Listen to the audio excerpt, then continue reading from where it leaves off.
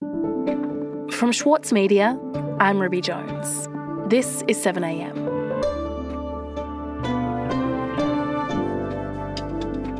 The case that established the legal protection for people in the United States to choose to have an abortion has been overturned. The majority of Americans support the right to choose, but immediately trigger bans in several states across the country have made it illegal to perform an abortion. So, how did a small minority of religious conservatives overturn the rights of millions of women? Today, journalist Elle Hardy on how the Christian right plotted for years to overturn Roe and why they're not done yet. It's Wednesday, June 29.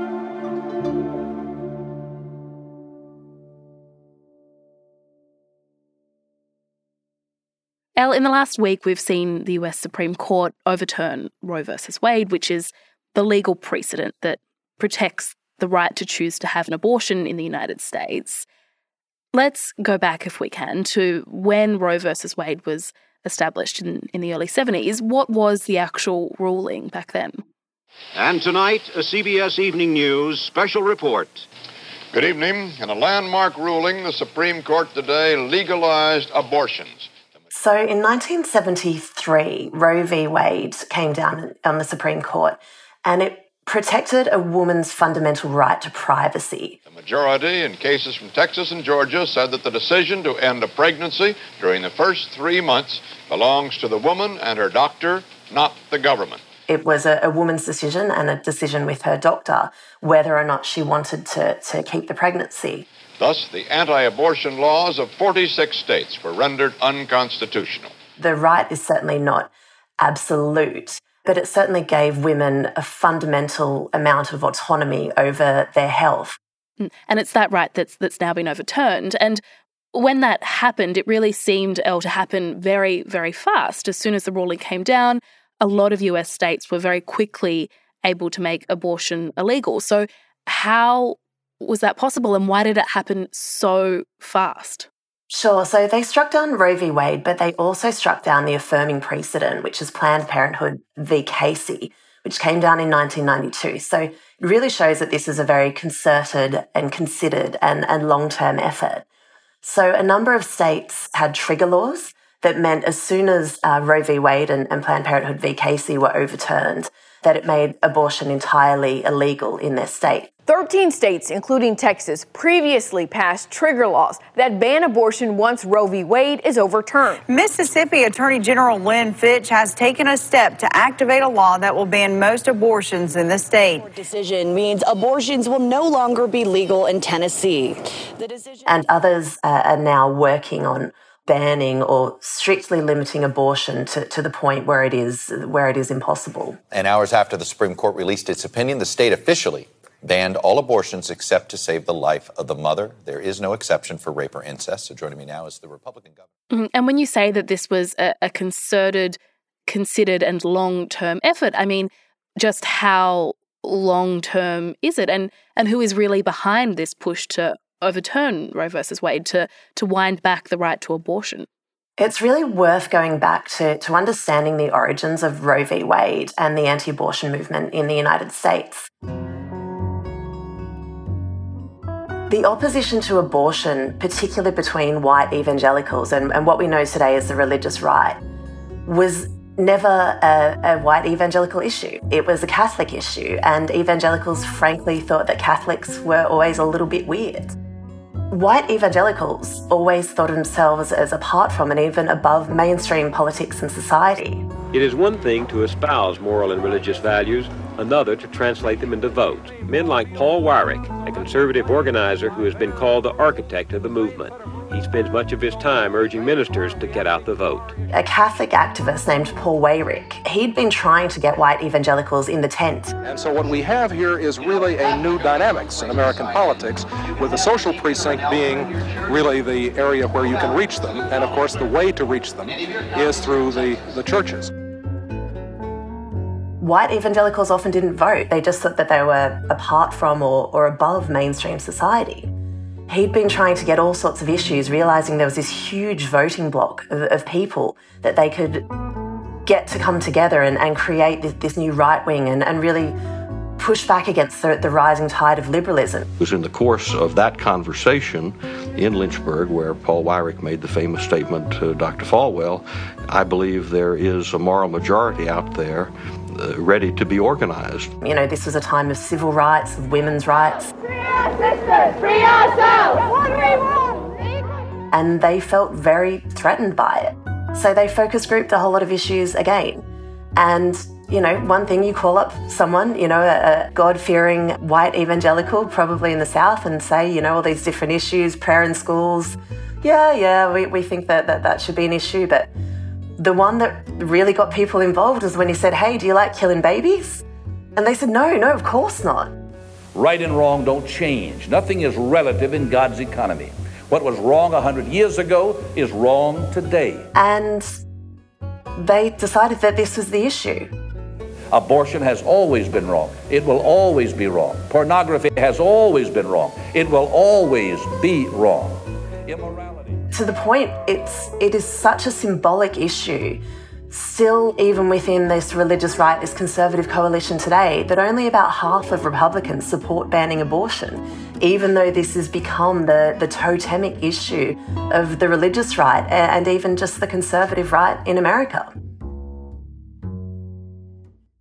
And so this small group of conservative Christian activists who formed what they call the moral majority, how did they become so influential to the point where we're now actually seeing Roe versus Wade be overturned? Sure. So what happened when these groups got together, and they formed this group called the Moral Majority in 1979. 1979 was just a pretty big year globally. There was the Iranian Revolution, there was petrol crises, and Ronald Reagan was really coming up in politics. I can't tell you how you have warmed my heart with your welcome. I'm delighted to be here today.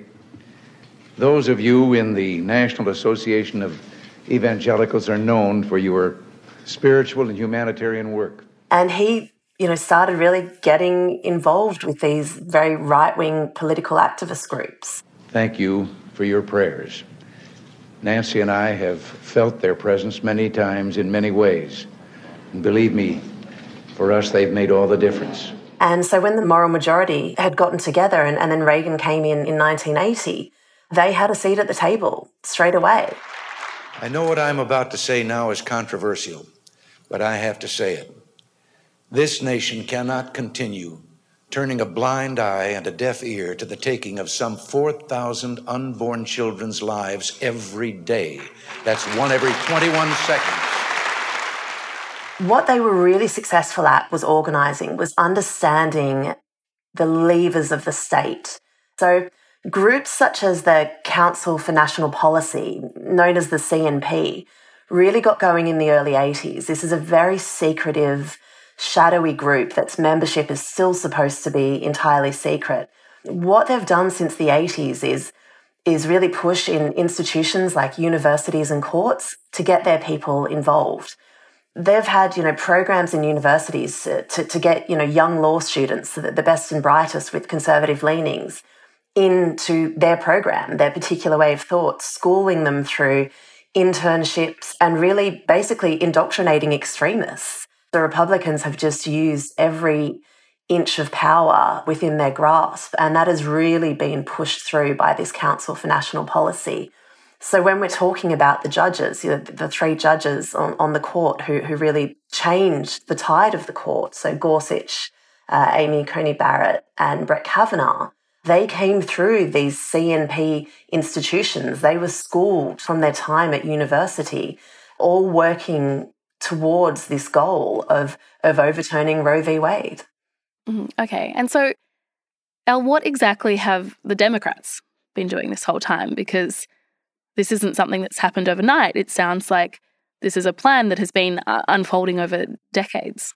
Yeah, look, it's really difficult to understand exactly what's been going on. They just haven't wanted to wield power in the way that the Republicans have. What would you do at the federal level, not only to ensure access to abortion, but to make sure that the judicial nominees that you will inevitably be able to pick are true to the core tenets of Roe v. Wade? Well, the first thing I'd do as president is sign the Freedom of Choice Act. That's the first thing. Barack Obama promised when he was going for election in 2007, 2008, that he would codify abortion rights in federal legislation. Then I'm absolutely convinced we're not just going to win an election, but more importantly, we're going to transform this nation. Thank you very much. Which has always been something that pro-choice activists have really been fighting for. When he got into power and he had the ability to do it, he refused to do it. The Freedom of Choice Act is not my highest legislative priority. I believe that women should have the right to choose. He didn't want to inflame tensions. But I think that the most important thing we can do to tamp down some of the anger surrounding this issue is to focus on those areas that we can agree on. And that's where I'm going to focus. He was a very cautious guy. I think he was pretty media savvy, and he just didn't want to stir up the opposition while he had the opportunity to. So he refused to. The Democratic power base in Washington is extremely old. They are pretty conservative kind of people. They just don't seem to want to grasp the moment and to really take a radical view of what's happening and an urgent view. In response to Roe v. Wade, Nancy Pelosi, who is leader of the House, read a poll and got the Democrats, they all came out and sang God Bless America on the steps. Joe Biden said he wasn't going to do anything radical to overturn what had just happened.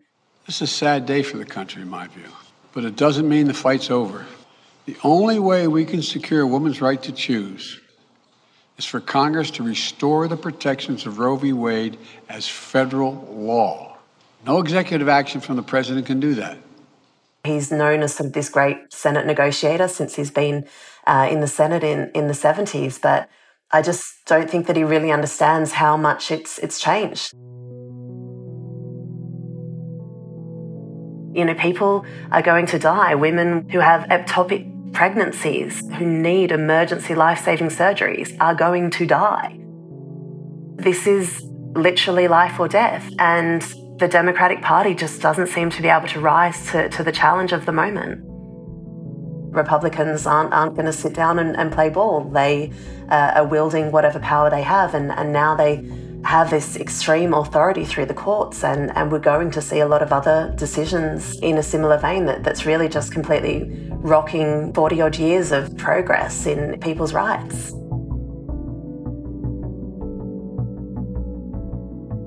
We'll be back in a moment.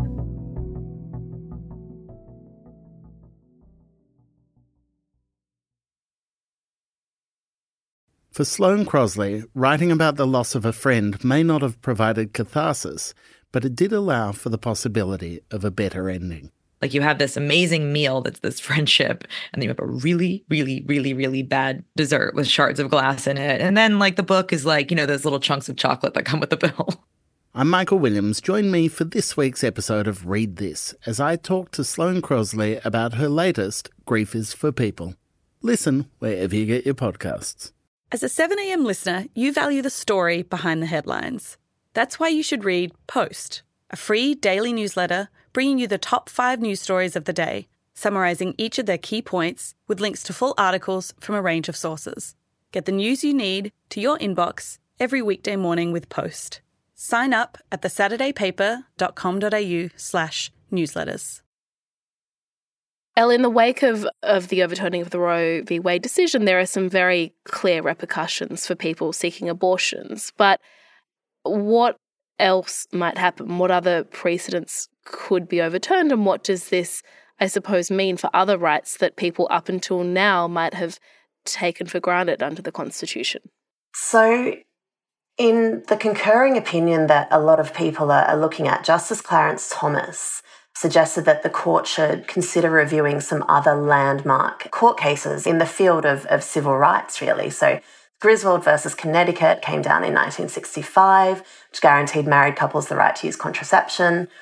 There's Obergefell v. Hodges in 2015, which legalised same-sex marriage. So these are really pretty fundamental rights that people, I guess, considered locked in, that are now under threat.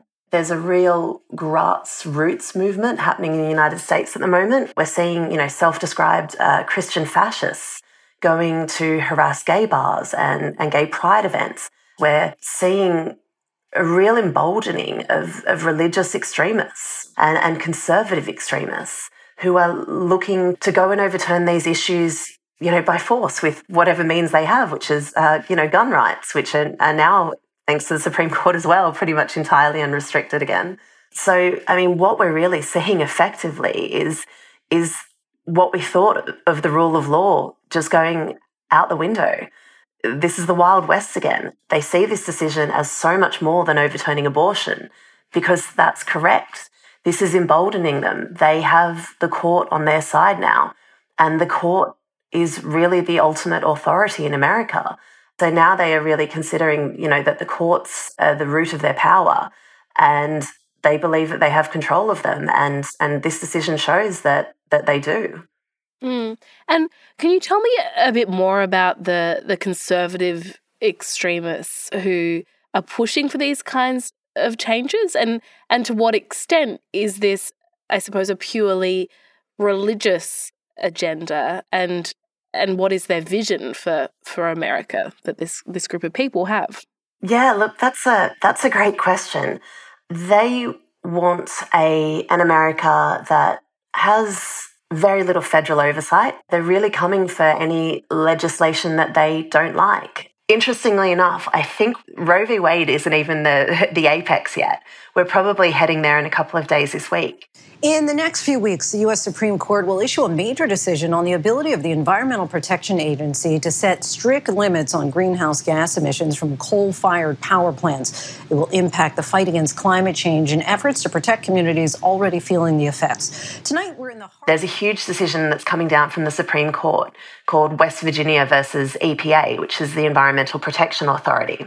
As climate costs mount, West Virginia's political leaders and energy companies are fighting to defend coal at the U.S. Supreme Court, which will decide this spring how far the federal government can go in regulating greenhouse gas emissions from coal-fired power plants. And it's believed that they are going to strike down the right of the EPA to impose environmental regulations. It has incredible potential to affect how EPA and other agencies write regulations for years to come. And it's really going to turn America even further into a country that's ruled by its courts.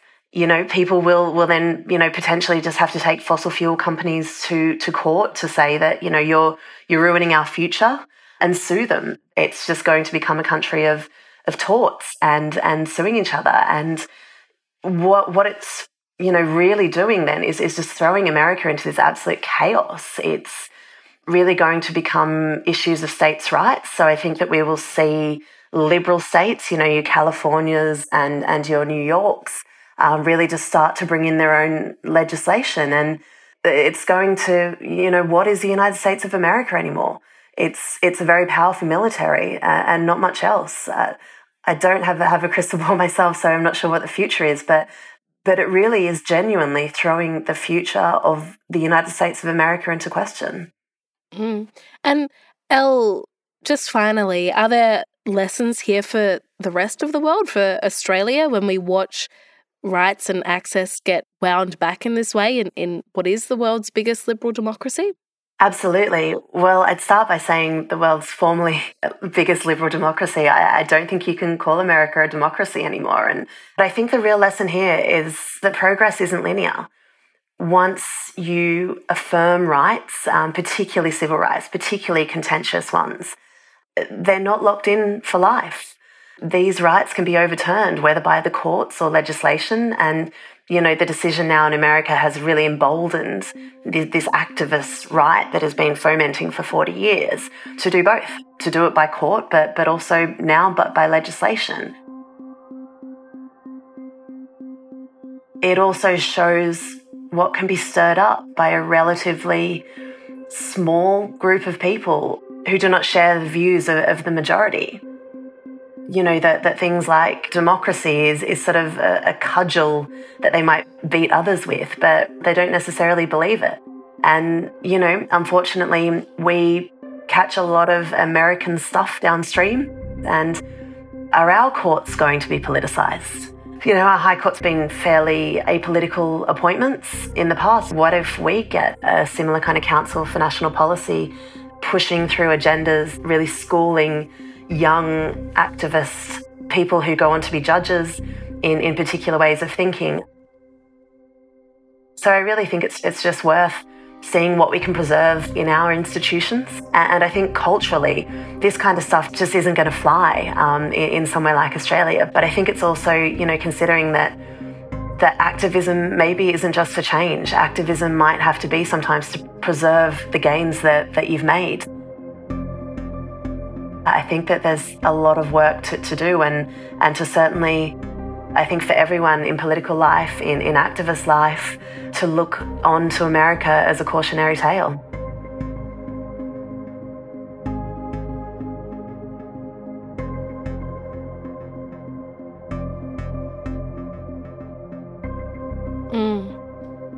Elle, thank you so much for your time. No worries. I wish I could have been here for something more pleasant.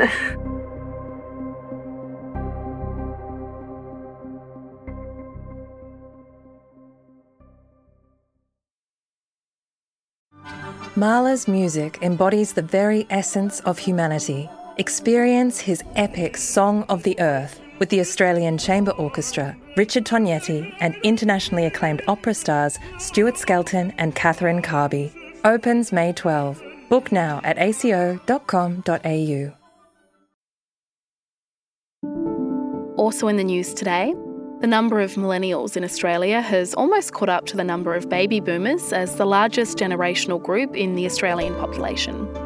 Data released yesterday from the latest census shows that there are only 5,662 more boomers than millennials in the country. And the Chief of Australia's Defence Force has had his term extended by 2 years by the Albanese government. General Angus Campbell is the first Defence Chief since 2008 to have his term in the post extended. I'm Ruby Jones. This is 7am. See you tomorrow.